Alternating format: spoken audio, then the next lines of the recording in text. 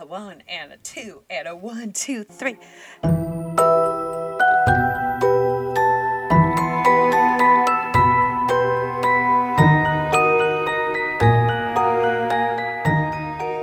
Hey guys. I was about to say I'm Crystal, but I'm not. I'm Kat. I'm Crystal. Okay, one more time. Hi guys, I'm Kat. And I'm Crystal. And welcome back to Alternative Interests. Welcome, welcome. Welcome, welcome. Today we are bringing you part 2 of Anna Kreisel. So Actually, before you say it, I actually wanted to do a quick update on something because go ahead. remember a couple of weeks ago you told me Casey Anthony opened Yes, was her working own on private opening her PI firm. Yes. Uh-huh. I happened across an article talking about it, and it mentioned, and I don't know why I didn't connect this earlier, but it mentioned the fact that because she's a convicted felon, she can't get a PI license. Well, that totally makes sense, right? But then what is she gonna do? Let me talk like a human being. I sounded like a 2-year-old when they start telling their stories. When they're like super excited. And when I was reading the article, it had said something about, so apparently her lawyer that defended her during the trial, she became very, very close with. And like a part of his family, and there was also other rumors of some sort of romantic involvement too, but I don't know. I don't think that ever really panned out. But I think he has opened up his own, and I could be totally wrong and totally this could be false, and that she is working with him. So she's not totally a certified PI. Okay. But I would assume, knowing that information, she's like an assistant. Okay, because I thought I saw that she was opening her own, like as in she was owning it. There's probably some loopholes that she went through and her lawyer friend is helping her. I don't know. Right, and she could own it, just not be the one. Her being an investigator is not that big a deal. The whole thing about getting the PI license is that is what enables you to get all the information that the public can't. So she wouldn't be a very effective PI without a license. She could still do snooping and surveillance and stuff, but she would have to actually hire people with licenses. And I'm sure that's what would happen too. I'm sure probably that's the plan. And I'm pretty sure, although I don't know how this wouldn't backfire, that they're probably using her name as a publicity kind of thing for it. Yeah, and there was a quote from her in the article I read that was so smug, and I just wanted to reach through the screen and strangle her, that she was like, I just want to help other women who have been wrongfully accused as I was. Oh, my gosh, Casey, come on. I don't believe you for a second, but okay. Yeah. Her and her face have been smug since, day one of that whole mess. Yeah. So, yeah, I'm not a fan. I don't think I would have her track down anyone or anything that I needed. So, yeah, let's start her out on like simple stuff like a lost puppy. I think she can handle that. Not even a lost puppy. She couldn't even find her daughter. She didn't look for her daughter. That she claimed was with a nanny, and then at this apartment, and then with these people. And no, I'm sorry. I know people can change. I know people make mistakes, but that whole thing was not right from the start. So yeah. So come at me, people, if you don't agree. But yeah, I just wanted to add that one little piece that she's opening it, but she can't even legally get a license. That was interesting to me. Yeah, that is very interesting. All right. Well, part 2 of this tragic story, which I don't know. Did you enjoy part 1? I did enjoy part 1. I mean, not that you can enjoy it, but it's a good. I don't even know how to. It's a good case, but sad case. Right. And I'm surprised that I haven't heard about this. Yeah. I feel like crimes against children, especially by children, Yeah. tend to be so publicized. I can't believe I didn't know anything about this. Well, it is Ireland, but it's also interesting how things work in Ireland as far as the police and investigations, and you'll soon hear trials, like just how different, some of it goes Yeah. here. So, part 2. So, when we left off last time, it was a sad ending where they did, in fact, end up finding the body of Anna in that abandoned historical house that was kind of off to the side of St. Catherine's Park, where they were searching. And from the looks of it, it was, a very brutal murder. And that night when they found the body, Geraldine and Patrice, Anna's adoptive parents or her parents, had to go and identify their daughter's body, which I'm sure was the most horrible thing. I can't imagine having to do that. It's so horrible that I can't even fathom any of the emotions or feelings that would have happened. I can't, and I don't want to, frankly. So Geraldine and Patrice, sorry, not Patrice. Geraldine and Patrice positively identify their daughter's body. The state pathologist, Professor Marie Cassidy, who is now retired, she performed the full autopsy on Anna's body that night. She had even, by this point, the case was so huge that once it was revealed that Anna's body was found, Marie Cassidy personally went to the crime scene to personally oversee the transport of the body to her lab in North Dublin herself. She didn't want anyone to, damage anything or compromise anything. So she personally went down there to make sure everything that Anna's body was transported and everything was good. So among the findings during the autopsy, there were 50 injury sites total on Anna's body. Wow. There was bruises and lacerations all over, especially on her head, face, and neck. And there were also injuries to suggest that there was penetration, or at least some sort of penetration attempted in her vaginal area and in her vagina with a foreign object. Oh, man. I mean, okay, so refresh my memory here. Anna was 14? Mm-hmm. And the boy A and boy B were 13. No, 13. They're 13 years old. Oh, they were younger. Man. Yes. Yeah. I wonder, you said foreign object. I wonder how much of that is just like pubescent curiosity. Well, that doesn't make it any better, but it doesn't make it any better. And if you remember when the detectives or the investigators came upon Anna's body, there was a bloody brick among, the objects in the room and a bloody stick.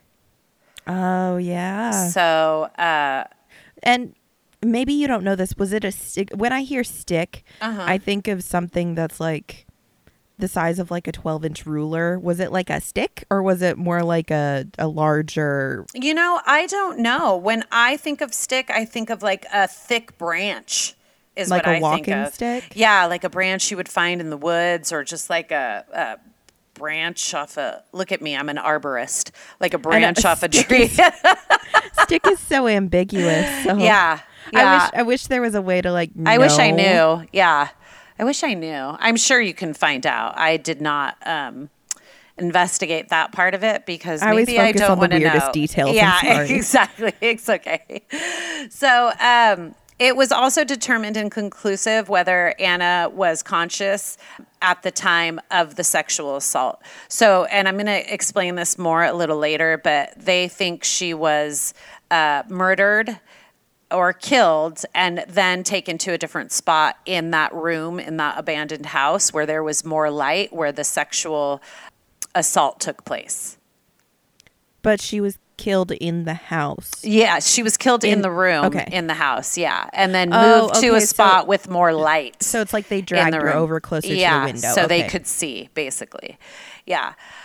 But those injuries that I was telling you about in the 50 injury sites, later during the trial, it would take Marie Cassidy 40 minutes just to list the trauma inflicted on Anna's body. 40 minutes. Could you imagine those poor parents sitting in trial and listening to 40 minutes of all the injuries that... I didn't realize that was during her testimony? Yes, at trial.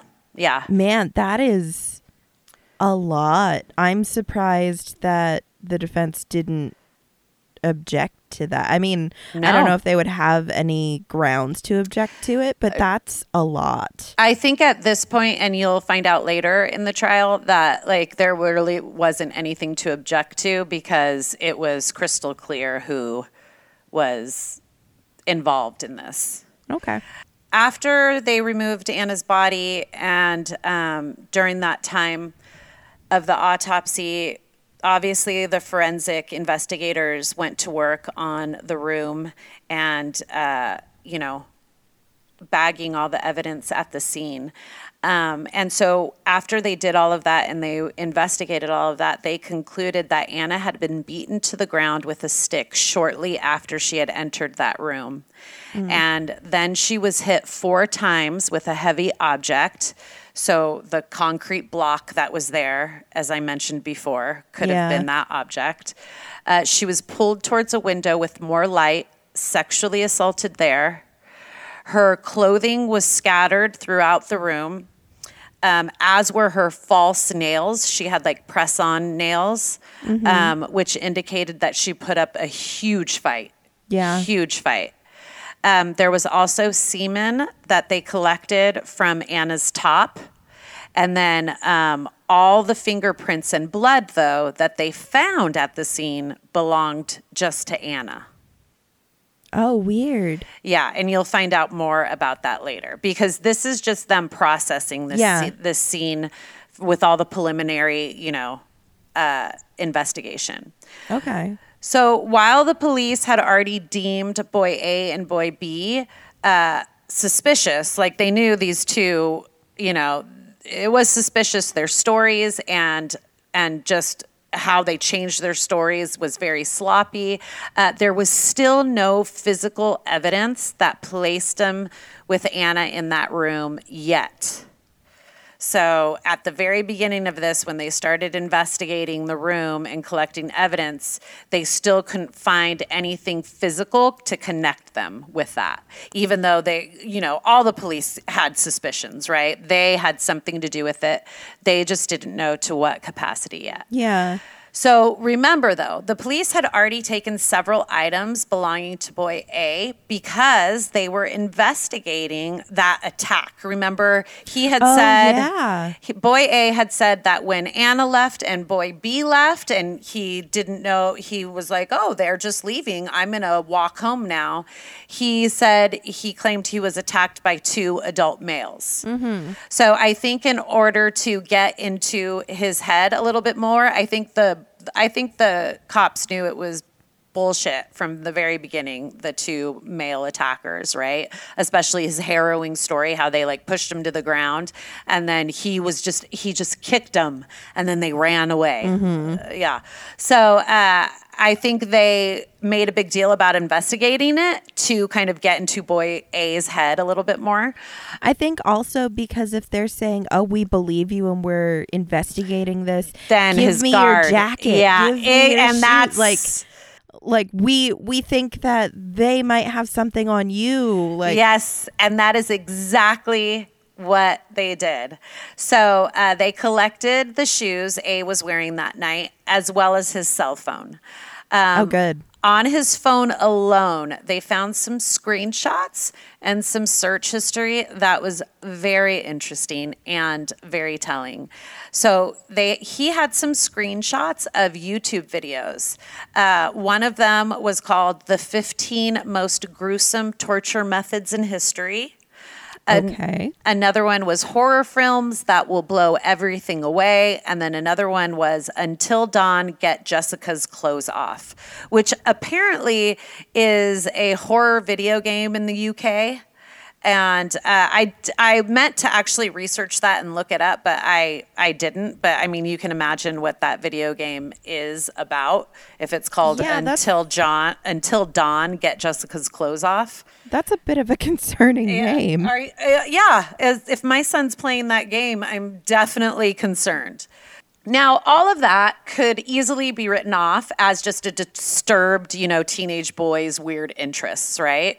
Because when I was a teenager, I mean, granted, we didn't have access to the internet as teens nowadays do, but I'm sure just out of sheer curiosity and just the way my mind works, I would have looked up some pretty morbid stuff on the internet. Nothing like the 15 most gruesome torture methods in history. But I think what was popular when I was growing up was, what was that one video that everybody watched? 15 Ways to Die or 100 Horrible Ways to... What? Do you know what I'm talking about? No. It was like a movie that was super popular. I'm sure Taryn knows. It was like 50 Ways to Die or 100 Ways to Die, and it was like this movie that was out to rent. I don't know. I never watched it because my parents wouldn't allow me. But anyways, so like I said, that all could have, like, the police could have seen that and been like, okay, this kid is just a little disturbed and whatever. But what caught their attention was he also had a search on his phone that was abandoned places in Lucan, which was near St. Catherine's Park, which is right on the outskirts of St. Catherine's Park. So he was looking up and actively searching for abandoned places. Yeah, which is, I mean, he's a teenage boy. There's a ton of reasons they might want abandoned places, but it's odd that he's the last one to see Anna, and exactly. He happened to look at this. Yeah. So remember, all of that investigating of his phone and of his shoes was before Anna's body was discovered. So finally, a big break came 2 days after they found the body when the tests came back positive for Anna's blood found on the bottom of A's shoe. Good. His shoes that they collected had Anna's blood all over them. So finally, after a week of having her body and knowing what happened, police were finally able to get a warrant for the boy's arrest. And so that happened on May 24th. So as soon as the test came back positive for Anna's blood, they arrested both of the boys. Good. I mean, that's really fast. Yeah. So, and things go fast from here. So you have to listen because it moves pretty fast after this from how it starts and what they did. And it actually was the speed at which the charges came and then the trial was unheard of in Ireland. Like, things usually don't go this fast, but I think everyone was really deeply disturbed and affected by this case that they wanted to bring justice for Anna and, help her parents too. So since they were 13, though, they had to go about things very carefully. When they got the arrest warrant for the boys, they informed both families a day before that the warrants would be served so that the parents could be the ones to take them to the station to avoid the attention of a public arrest or them taken from their homes in handcuffs. That's interesting. Mm-hmm. So what would happen if the parents decided to help their child flee? Run? Then the parents would be in trouble, I guess. That's interesting. Is it because they're so young? I think if they were 16 or 17, would they still have this? I don't know. I think it's because, you'll hear, I think, and towards the end I talk about this, but age of responsibility in Ireland is and we'll go down and look at this, is 10 years old, actually. But age of responsibility in Ireland is 12 years old. But when you add rape in there, it's 10 years old. Interesting. Okay. Yeah. So I don't know. Anyways, but I think their motive for this was for the parents taking them to the station and kind of trusting that the parents would take them to the station is as soon as the parents left to take the boys to the station and have them under custody, the police searched their homes. They had a warrant to search both of the homes of the boys. And so they even went there. So when the parents were at the station with the boys, they said, hey, by the way, we have a search warrant for your homes. We're going to go search that. And so even when they went to their home, they took rental cars so that no one would see patrol cars at the boys' houses too. That's sneaky. I think that just because they were 13, they wanted to keep their identities really private. Obviously, since we still only know them as boy A and boy B. It may not be that they wanted to. It might be that their law dictates they have to. And again, this is Ireland, so things are totally different there.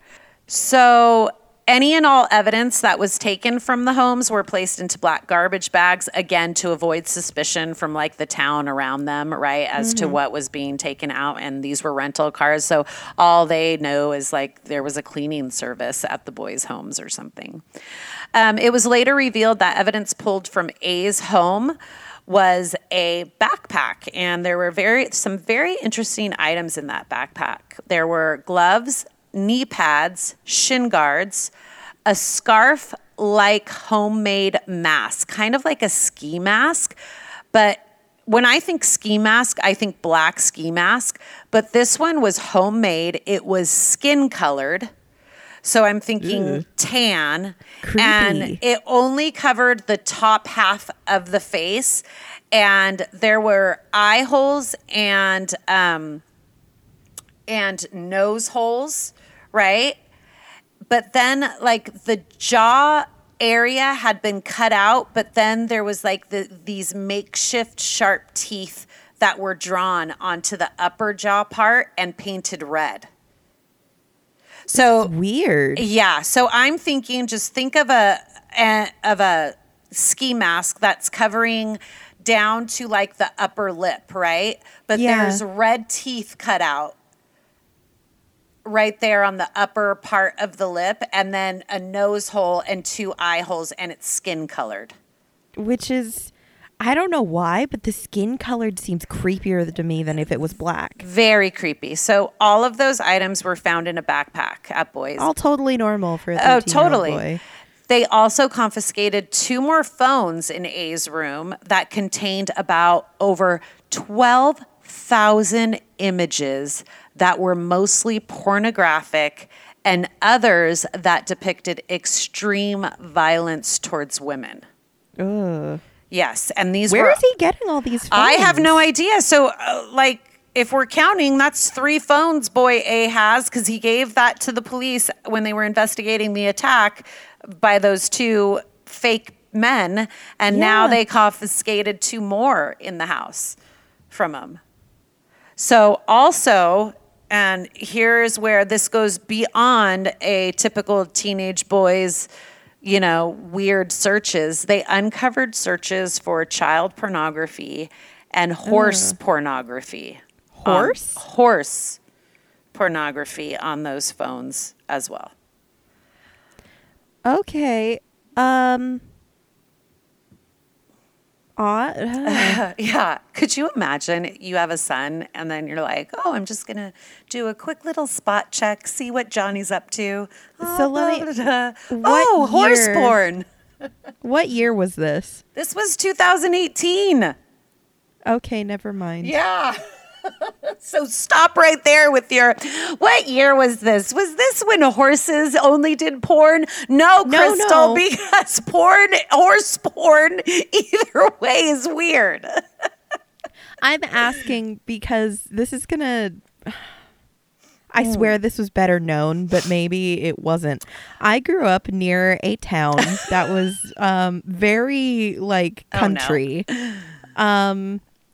And there was a man that was arrested for sodomizing a horse. Oh, I think I heard that case. That's why I was wondering what year it was, because I swear that it was like huge news.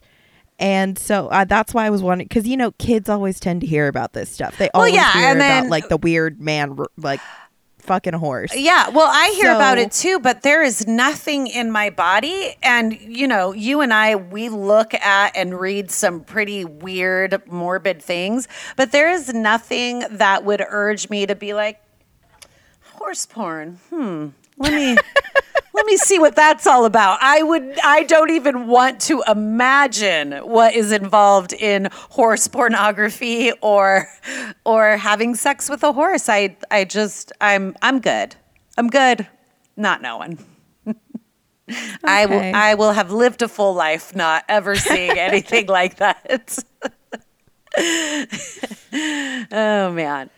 So they took the boys to separate stations for interviews. Now, remember, both of the boys had gone through interviews with the police before, but now they were arrested, and now they had physical evidence to tie at least boy A to the scene. So now these interviews were getting pretty intense. So speaking to boy A, and of boy A, if you didn't like him before, buckle up, because you're not going to like him now. But during his interview and interrogation, he would not let up. He denied and denied and denied, even with all of this evidence that they had found on his phones and this disturbing stuff that they had, and even soon they were going to let him know about the physical evidence, he kept denying it. He was even shown CCTV footage of two figures, which was actually boy B and Anna coming into the park, going towards that house, right? And he actually told the police, "Oh wow, this is great news, because maybe those two were the people that attacked me." Oh my God. And they're like, he even asked, "Do you guys have more footage of this?" And the police are like, "Dude, that's your friend and Anna. Like, what are you talking about?" And then when confronted about the blood on his shoe, and when he was told that it matched Anna's, the kid had the audacity to act shocked and say, "Oh, are you joking me? You can't be serious." Like, he was just totally like, wow, that's so weird. I bet you that those two men that attacked me attacked her too. And when they attacked me, they got her blood on the bottom of my shoe. And now that I'm thinking about it, and now that you say that, I think that is why he made up the story of the two men attacking him, so that perhaps later, if they did come across the body of Anna, he could be like, well, what if it's those two guys that attacked me, that attacked Anna too, So I don't know. That's what I was thinking in my head. Anyways, several times the boy was asked about the content on his phone and his screenshots, and he just played it off as if he was just a normal boy and was interested in horror films and human anatomy. Yeah. Horse porn is not human anatomy. Sorry, Those boy. Those are not the kinds of things you look at when you're interested in anatomy. Yeah, and he said, "Oh, and that torture stuff came up because I was searching horror films. So that's just like, that just comes up when you search horror films. And abandoned places near the park where the body was found with the body's blood on the bottom of my shoe. That just comes up in horror. Come on. This boy, he just makes me mad." It's like he thinks he's smart. Yeah. But, dude, you're 13 years old. Yeah, exactly. They also asked him about the tape found around her neck, and he claimed he had never even heard of tape like that before and wouldn't even know where to buy such tape. Oh my God. The hardware store. Exactly.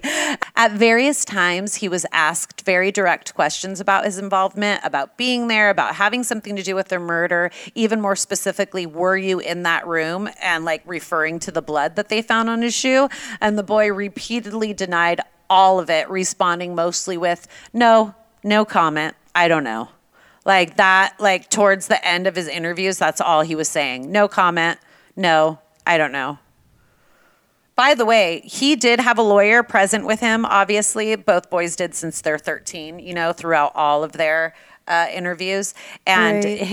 as soon as he was arrested, his father's company actually gave him their company lawyer, which is weird. I don't even know what his dad does, but that's weird. I would not. I'd be like, no, can you find me an actual attorney that deals Exactly. with this stuff? With I crime. I don't want someone who specializes in like contracts. Exactly. Exactly. And I don't know what kind of business this was, but whatever. Anyways, boy A is just so frustrating. Meanwhile, at the other station across town, the police were having better luck with boy B. Was he spilling everything? Kind of. So remember, at this point, boy B had been interviewed 5 times since the start of the investigation. What? Yes, because he was the one, remember, boy B was the one that went to get Anna Yeah. at her house and took her to the park. And I didn't realize he had been questioned 5 times. well, he was questioned 5 times because it was the police that went there first, right? And then he said, Okay. "No, I didn't see her. I don't know where she is." And then the second time, and then 3 more times before the arrest. In total, in the trial, they had 16 hours of interview with boy B, and in total, he was interviewed 9 times. Wow. So, and you'll see what happens with that, what his lawyers kind of suggest about that later. I think since he had been interviewed so many times, he was no doubt mentally exhausted by all of Yeah. this. And he's a 13-year-old boy. So since I think they were able to break him down easier than boy A, the truth was coming out more and more. So first, he did admit that he saw Anna go into the room with boy A. And then that boy A told him to leave.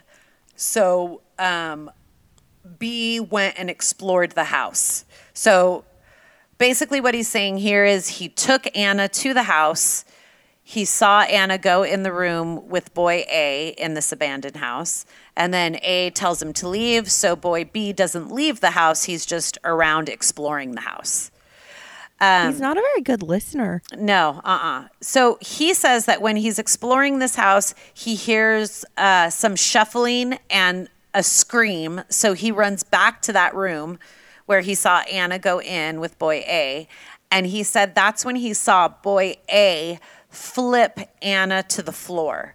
So what I'm imagining in my head is boy A takes Anna and kind of like just throws her down on the floor, like flips her over and down on the floor. And then he says that boy A started to choke her and pull her clothes off, and Anna was screaming, "No, no, don't do this." And then he says at one point, boy A and Anna look towards him in the doorway, and that's when he runs. He doesn't try to stop this boy that's attacking this girl. He just runs away. They look at him and he runs away. Like you're hearing this girl literally, I mean, she's not specifically calling for help, but she's saying like, no, stop. She doesn't know anyone else is in the house because A told B to leave, so she thinks he's gone. Yeah. And then she turns, and her thought is like, Oh, he's good. here. Yeah, thank you. And then he turns and he leaves. Could you imagine just thinking about Anna and what she must have been going through is just, it's heartbreaking. He says he notices that boy A had a blank look on his face. So that when they both looked at him and he was standing in that doorway, he said that boy A just had like this blank look on his face. Like just no expression. Right, like he wasn't feeling anything. He was just kind of going through. Exactly. And I am almost positive that Anna didn't have a blank look on her face. I'm sure she had a look of terror and fear and maybe hopeful that this other kid was going to help her. I don't know. I get really upset. So they take all of this back to boy A, actually. So they take a transcript of this interview that they just did with B, and they take it back to boy A, and they're reading it to him. They're reading like, yes, I saw her go in with boy A. He flips her to the ground, starts choking her. You know, they're reading all of this to him. And he just sits there stone cold and tells the police he's lying. He's lying. None of that happened. Like, this boy is, there is blood on his shoe. And he is still lying. If this was me and I was boy A and I really had not done this and I thought boy B was lying, I would have the biggest, no, that wasn't, how could you believe, like, I would have the biggest reaction to this. Yeah. He's lying. Yeah, he's lying. Do you want to look up some horse porn? Like, he's lying. Even with the constant denials, though, and no confession, the police still felt like they had all they needed to charge A with murder, obviously. And that evening, he was held in the juvenile, it was like a juvenile detention center in Dublin. However, boy B was released back to the custody of his parents, but don't worry, that's not going to last long. I have conflicting feelings about boy B, and I'll explain that later. Anyways, a few days later, more charges were beginning to mount on boy A as tests on the evidence they found in the home, specifically the items that would soon be known as the murder kit backpack that they found in boy A's home. All tested positive as having Anna's blood on them. So all of those items in his backpack, in his little murder kit that they found at home, had Anna's blood on it, as well as the semen on Anna's top matched boy A. So that was his. This kid, like, yeah. You would think with all, maybe I don't know. I would think with watching all of this horror, like torture stuff, somewhere along the line he would see something about cleaning up after himself. Exactly. Or my whole thing that gets me is just the sheer just audacity to sit there when I know these cops knew in their head, they had no doubt in their mind that he was responsible for her murder, and he's just sitting there. No. Oh, blood on my shoe. Are you kidding me? That's crazy. Do you have more video of these two people? Let's look into these two people. Those are the men that beat me. Yeah. Really? Because that one right there is very obviously female. Exactly. So once they matched the DNA on Anna's top with his, they added aggravated assault to his original charge of murder too. So now he has murder and aggravated assault. So as more evidence was being tested, the police arrest boy B on July 8th. So remember, he was sent home after the interviews, after they were arrested the first time, but then he was rearrested on July 8th. And he was interviewed 3 more times and shown more evidence that prompted him to reveal more of what happened that day. So I think, the strategy behind that was, okay, like, he's telling us we'll let him go home.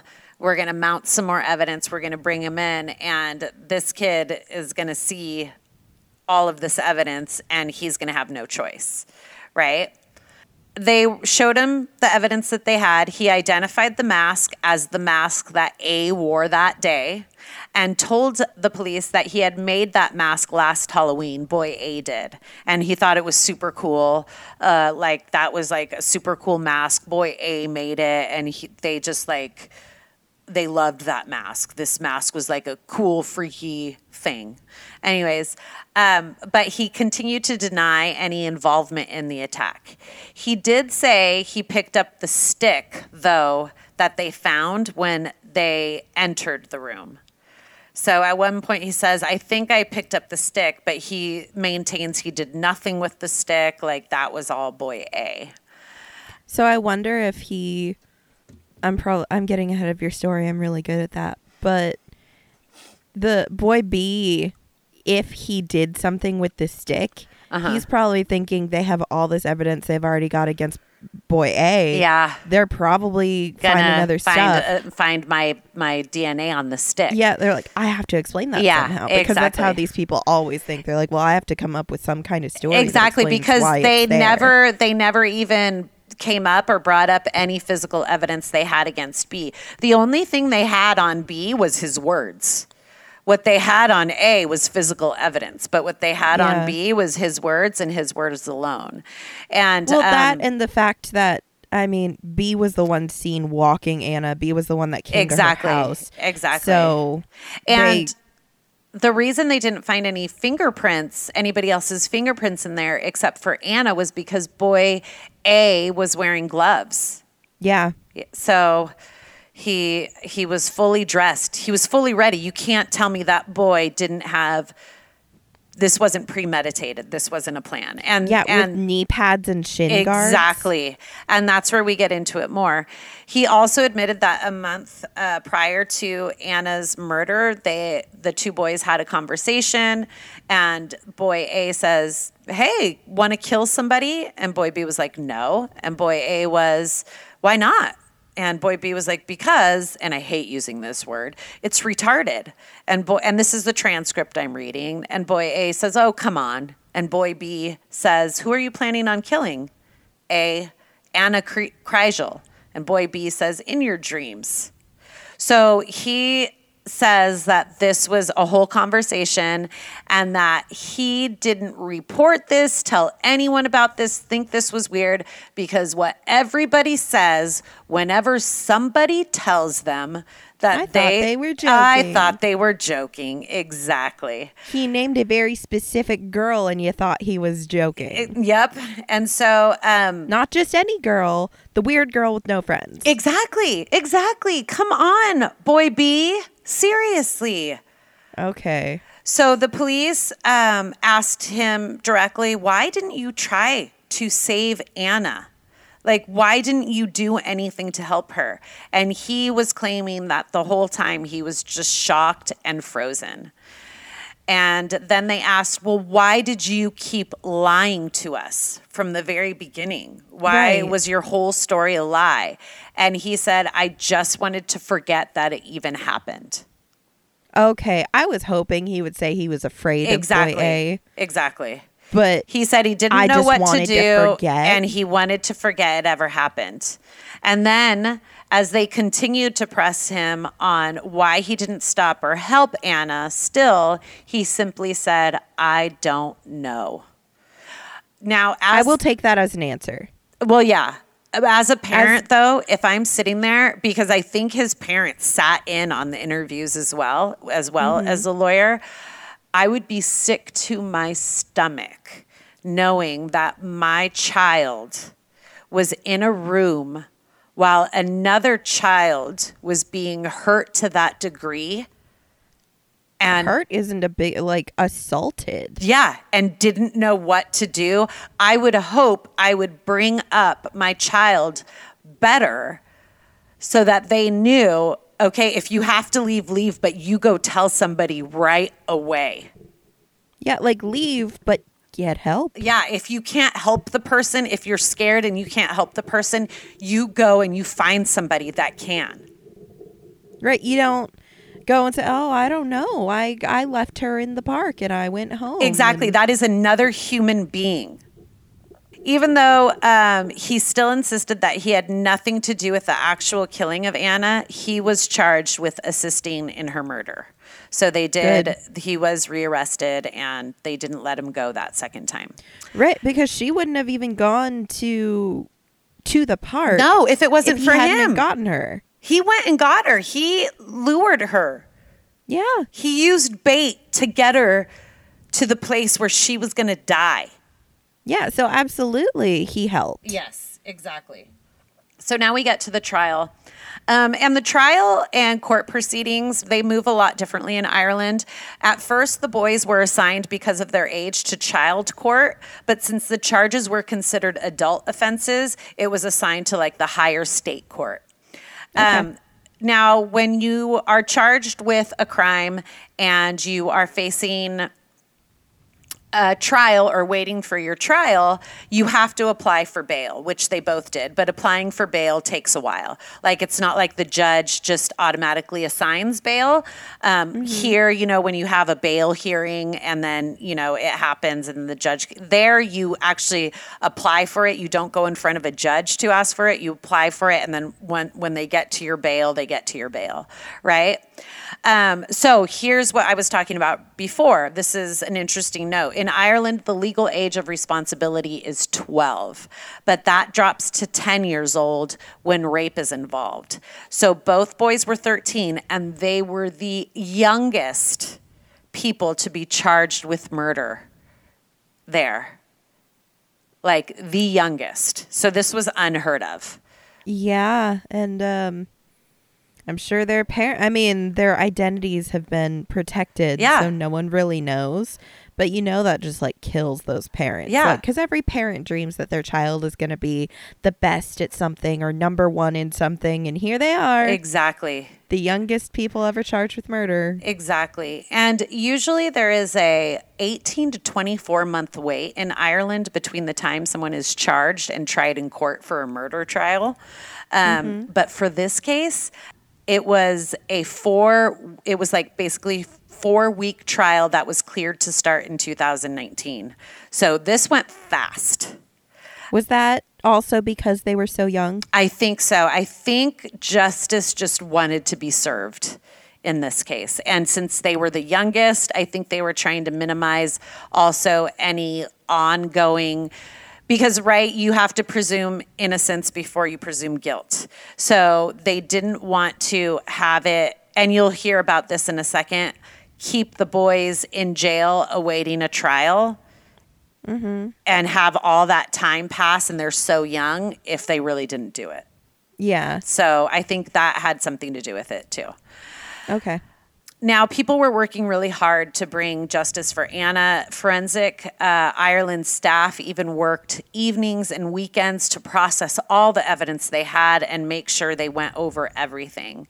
And this is what I was talking about before, but they also mentioned the part of the reason proceedings were sped up is that since the boys had to apply for bail to the high court and didn't get it yet, they didn't want them sitting in custody till trial, especially, like I said before, them being innocent before. Yeah. So that.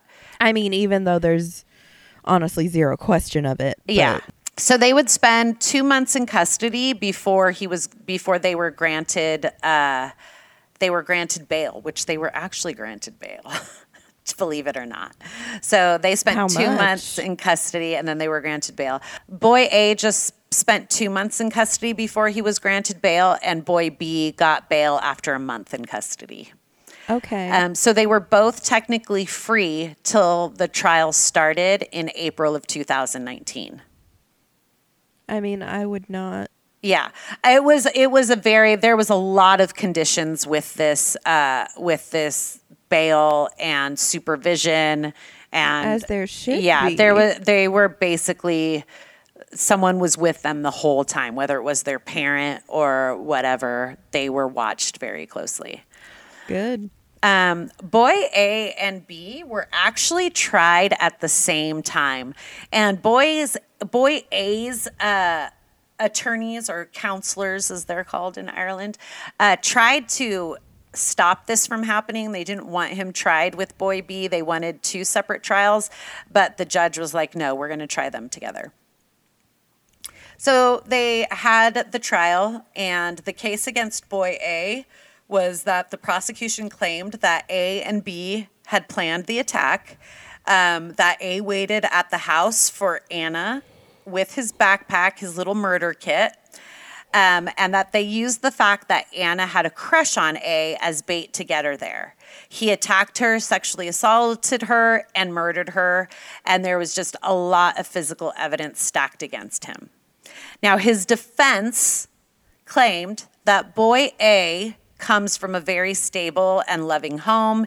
He has no prior record of mental illness or criminal history, but they did admit that, yeah, there's a lot of physical evidence stacked, against our client. His lawyers weren't really denying that he had something to do with her death. I mean, how are you going to deny with all that physical evidence? Yeah. But they wanted to take away the thought that he had planned it, like B had insisted. No, he absolutely planned Oh, it. he And did. You have a murder kit. Well, not just that, but he did this because Anna had a crush on him. And he was probably embarrassed. His friends probably made fun of him because Anna, the weird girl, had a crush on him. Yeah. And he honestly, with all the stuff he was into, he probably would have committed a murder at some point. Yeah, anyway. I definitely think so. And it just came up a little early because Yeah. this was a trigger for him because his fragile little ego couldn't handle someone having a crush on him. Well, and because he's just naturally, I think this kid, there's something mentally wrong with him, like automatically. So how are you going to say that he didn't plan it? I'm stuck No, on that. I think that was kind of like their edge here, was that he didn't plan it. And what they say, or what they insisted was, they described it like he just had a fight with her. Like she said, I like you. And he tried to turn her down. And somehow it turned into a fight and he didn't mean to kill her. That's kind of how they played this whole thing out in trial. So it was an accident gone horribly wrong. Yeah, because in which he tore her clothes off and raped her with a stick. Well, yeah, and my immediate response when someone says I like you and I don't like them is murder. Like, no. Hello? Like, I don't understand how we get to that point. Because then I would have murdered a lot of people in my life. Yeah. Actually, no, if it was, I think a lot of people would have murdered me. I like you. Oh, sorry, you don't? Okay. So he showed little to no emotion at trial, this boy. It's because he has no emotions. Exactly. I think he's a sociopath. But even, you know what? They had psychologists, and I didn't even add this in my notes because at this point I was done with boy A. And I'm like, duh, because I thought the psychologists have to be wrong. They did thorough analysis, not analysis. They did thorough, like, put him through all types of tests and interviews and stuff like that when he was in custody with psychologists. And the psychologists were like, no, there's nothing wrong with him. Well, at 13 and 14 years old, I don't think you actually can be diagnosed with that stuff. Yes, you can. There was like a 8-year-old or a 4-year-old that was diagnosed with schizophrenia on Oprah. Schizophrenia is different. Schizophrenia comes with hallucinations.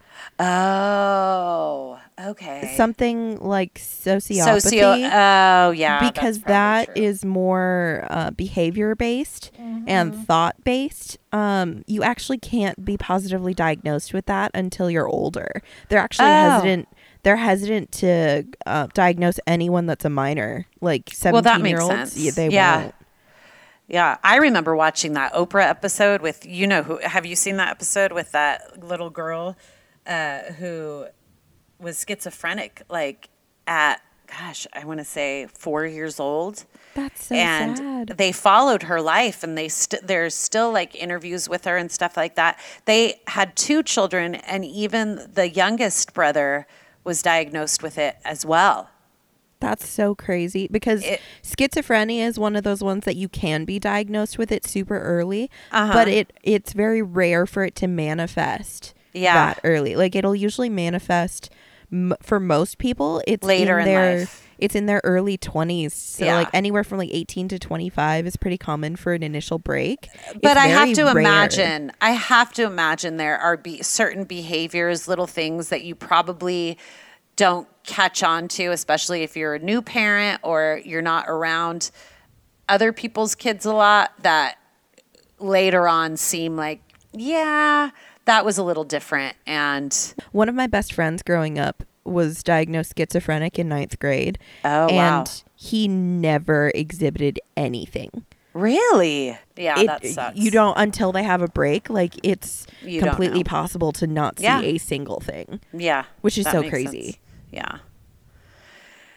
So, he showed little or no emotion at trial. And even before the trial and after the trial, it was said that he really didn't understand and didn't really comprehend the devastation that his actions caused to Anna's family or his own.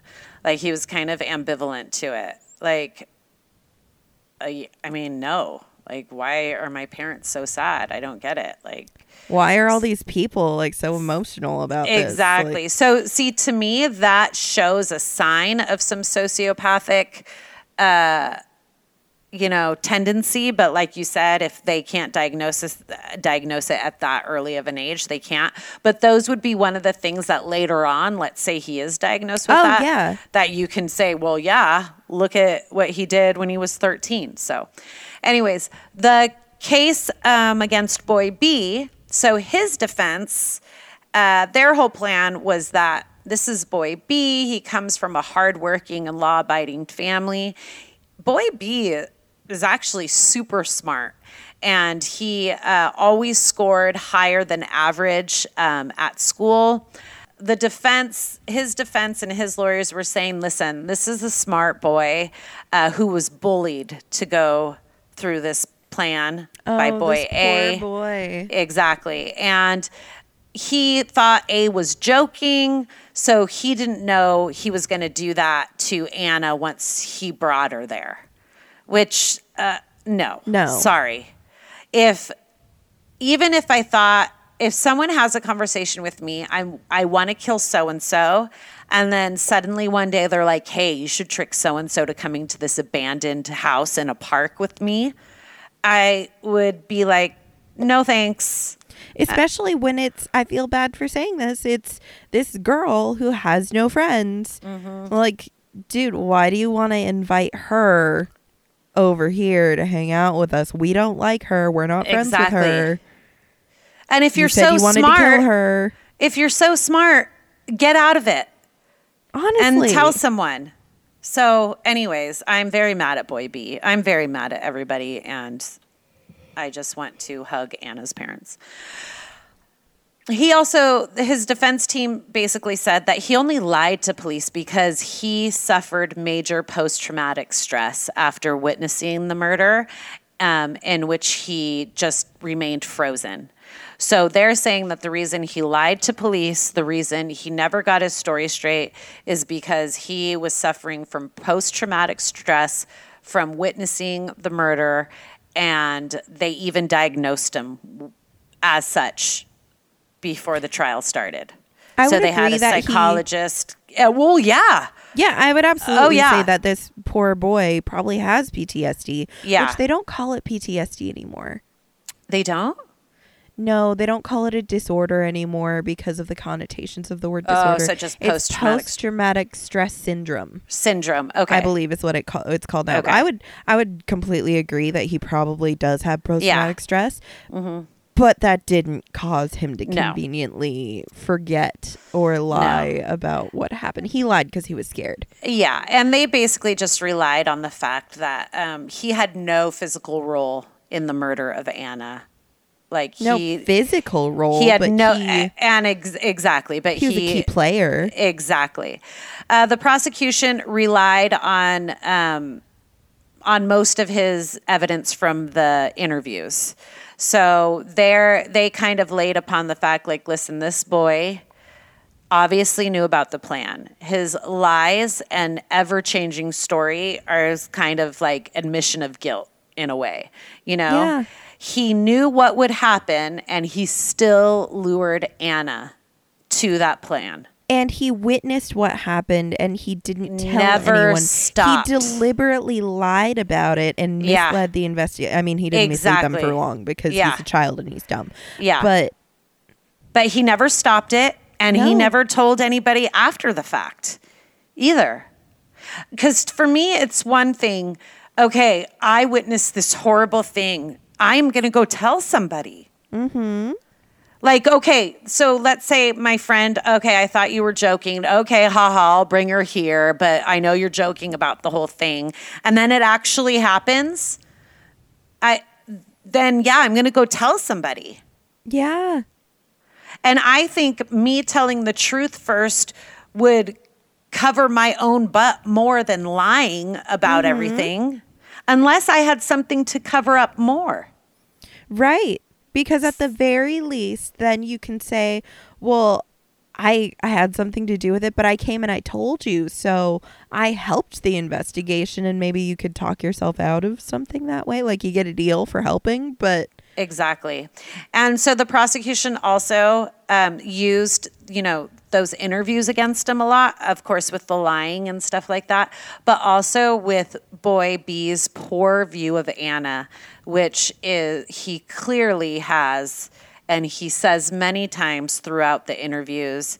At one point in the interviews, Boy B calls Anna an outcast. She's weird. She dressed slutty. What? No one liked her. Yeah, he says all of these things about her throughout the interview. So they played that. Can you imagine, by the way, being Anna's parents and sitting through that and listening to this asshole of a boy talk about your daughter like that? I mean, I'm not so shocked about them saying she's weird and didn't like her very much. That's not, but like, she dressed like a slut? What? Mm-hmm. She probably dressed like every other 14-year-old girl. She did. Who shops at Abercrombie and just Exactly. wants to be cute. Like she did. Yeah, there was nothing about Anna. She was like that at all. So, by the way, I want to note that the jurors did not hear much, even at all, of the phone evidence against A. So the only thing because that was thrown out before trial started. The only thing that they heard and that was emphasized throughout the trial was the CCTV footage. All the lies he told the police, Boy A and Boy B, of men, Boy A, of that men attacking him and stuff like that, and the physical evidence. Okay. For Boy B, it was mostly the 16 hours worth of police interviews that they had to go on. So know that these juries, they didn't know about the horse porn. They didn't know about the graphic violence towards women that obviously Boy A had a fetish for. I can understand why it got thrown out. Exactly. Well, because that does, right? Someone could watch that and it doesn't mean they're going to murder somebody. Right. So, I mean, in hindsight, it's like, oh, yeah, look at this kid. But like at the time of the trial, it's definitely information that skews your perception of the kid. Yes, yes. And I also want to note, too, that there was never a motive for this murder. Like they could never figure out a motive ever for any of it. So Boy A saw Anna as a target, an easy target. And I think he was fascinated by murder and things like that. And I think he just wanted to live out this fantasy. I think so. All of this porn and everything that he was watching. I think so. I don't think he was embarrassed. I think he is a psychotic wackadoo. And he fooled Boy B into helping him with his plan, and it worked. So, I don't know. Anyways, in the end, after a 6-week trial, the jury began deliberations on June 12th. They took 14 hours and 24 minutes over the course of 5 days to decide the fate of the two boys.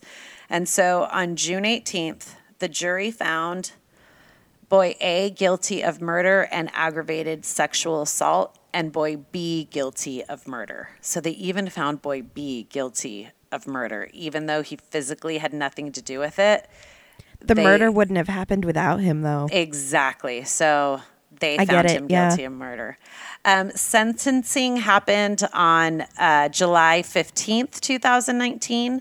Boy A was sentenced to life for the first count of murder. And so the way it happens in Ireland, especially with underage kids, is so Boy A is sentenced to life, right? But in 12 years, he'll get a file review. And that is when they can modify the sentence. They can either shorten it or extend it. Oh. Yeah. So. And that's only because he's a minor. And that's only because he's a minor, yes. Interesting. He was also convicted of aggravated assault, which he got 12 years for, but that is going to be served concurrently with the life term. Yeah. Boy B, oh, also boy A is registered as a sex offender, obviously. Good. Yeah. Boy B will serve only 15 years, but he gets a file review after 8 years, in which, again, the sentence can be modified. He can either get more time or short time. Okay. Their identities will be protected till after they turn 18. So still nobody knows their identities. And like even when they did the jury selection and picked the jury, the judge basically like threatened the jury so hard that if anybody ever reveals the identity of these boys, like they will severely be punished. Anybody, like press, anyone. But, and this is what I agree with, throughout the trial, the fact that the boys were so protected from like having their identities known, they even got to leave the courtroom when they were going over the physical evidence and Anna's injuries. They let the boys not being there because they felt it was too graphic. They did this. But yet the judge excused both of the boys from having to listen. Because it was too graphic. Because it was too graphic. Yet Anna's parents and her family sat in that courtroom. Yeah. And listened to all of that. They also, the judge also, after every hour of trial, they had to take a mandatory 15-minute break because boy B was actually starting to have panic attacks. And so the judge, exactly. So the judge thought, okay, these are young boys. We should give them breaks. And then at one point too, after one panic attack that they actually had to call an ambulance to come help boy B with the panic attack, the trial was usually lasting, you know, like from 8 a.m. to like 4:30 in the evening. He made a mandatory stop time of 2:30. Oh, these poor precious yeah, babies. because they're exhausted and they're mentally and emotionally just fragile. Exactly. No, they're not. So my whole thing is these boys were so protected, yet Anna's whole life was basically on display. And so that was like a course of that was a source of contention throughout Ireland. Many felt that the boys did not deserve that type of, you know, of protection, especially with the conviction they got. Yeah, I agree that because of the law, I understand that their identity need to be protected during. But I feel like the second they were convicted and sentenced, exactly, they lose the right to any privacy. Well, Anna, there's no privacy in this for Anna. No. We all know her name, and she was a minor. Exactly. And we all know the horrific way in which she was found, the horrific way in which she was killed. Her family history, the fact she was adopted. And her family sat through that. But the boys got breaks. And they didn't have to be there when they talked about it? Like, ugh. To me, that's... you need to take responsibility. Like, this is what you did. You were capable of performing these acts. You can sit here and listen to us talk about them. Exactly. And look at the photographs. And exactly. Anyways. So I didn't want to end with just, you know, talking of those two boys. I want to end with this, with Anna. So Anna was actually laid to rest on May 18th, 2018. So after, you know, all the stuff, the investigation, the autopsy, she was laid to rest at the Newlands Cross Crematorium in Dublin, and hundreds of people came out to pay their respects to Anna and to be there for her parents. She loved Disney movies. And her favorite Disney song was A Whole New World. So that was playing when her remains arrived, and her remains arrived with a police escort. So the police escorted her remains to the place. I can't. I know. And since Anna loved color, her parents asked guests to dress accordingly. Oh, that's so cute. So according to people there, it was like a sea of just sparkle and color over all, like nobody was in black. Everyone wore bright colors and sparkles and sequins and glitter. There were packed buses of Anna's schoolmates and her dance group that all came, and they had they wore white and red bandanas, and tons of them came, which for me it's like I want to be like, where were you? Yeah, I want to be like, where were you when she was walking home off the bus by herself? Like, but then at the same time I'm like, that's nice for her parents to feel that. Yeah, I guess. Yeah, and because her parents were so worried, like it's just gonna be us there. Yeah, yeah, and Anna's mom, Geraldine, spoke of her daughter, stating, her whole speech, I read the whole thing. It was beautiful. But one thing that really stuck out to me was this beautiful young girl has been taken away from us, yet there's something that can never be taken away. And that is the experience of giving and receiving love. So just the fact that, Anna's parents loved her so much, and in return Anna loved them so much, and that's never going to be taken away from them, and that's never going to be taken away from Anna. Laid upon her coffin was a miniature figure of the Eiffel Tower. She loved France.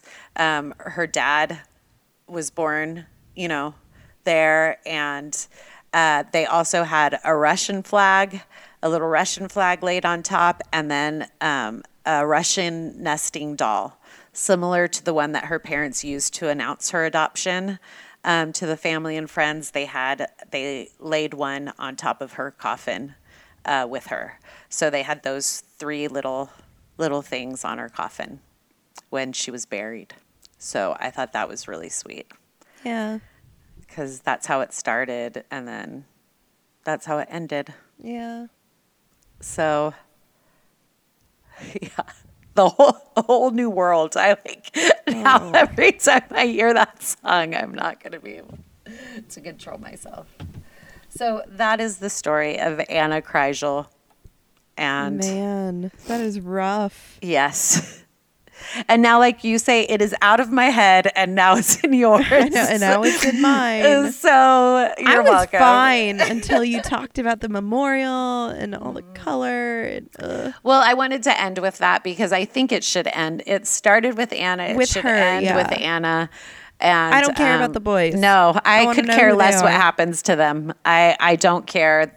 And I just, Anna's parents is who I think about.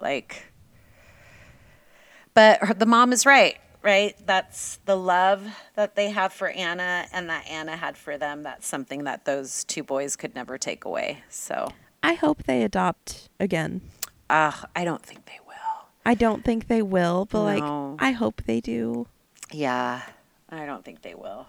They were older parents too. So that's so sad. I know. So you're welcome. Jeez. I know. Well, thanks. I got through that though. Every time I thought of a whole new world, I'm bawling in my car. All right, well, how do we end this again? I don't know. Thanks for listening. Get out. Get out. Get out. Just press stop now. Yeah. Okay? It's just done. Thanks for listening.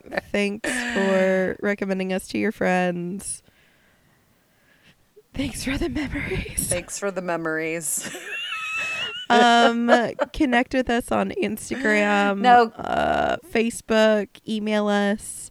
It's Alternative Interest Podcast everywhere. We're at Gmail for our email. You can also take a look at our website. Send us a case suggestion if you have one. Because like I said, you don't send us suggestions, so we give you horrible things like this. And just like our posts. That's all I want. Just like, I mean, you see it. It doesn't. It's 2 taps. All you have to do is then like tap it. Like, I don't understand. I don't understand. Like, tap it. Oh my God. I am having trouble. I really am. It's like, I'm like, I know people saw this. Just tap it, okay? God. Tap it. We're getting me. decent downloads. You should get on the portal more often. Okay, I get the downloads, but that doesn't release endorphins. Cat needs notifications, you guys. I want just please just tap it, okay? Oh, that's all man. I'm asking you. Tap that heart. Tap that like. Oh man, with tap that, we will see you guys next week. Bye. Goodbye.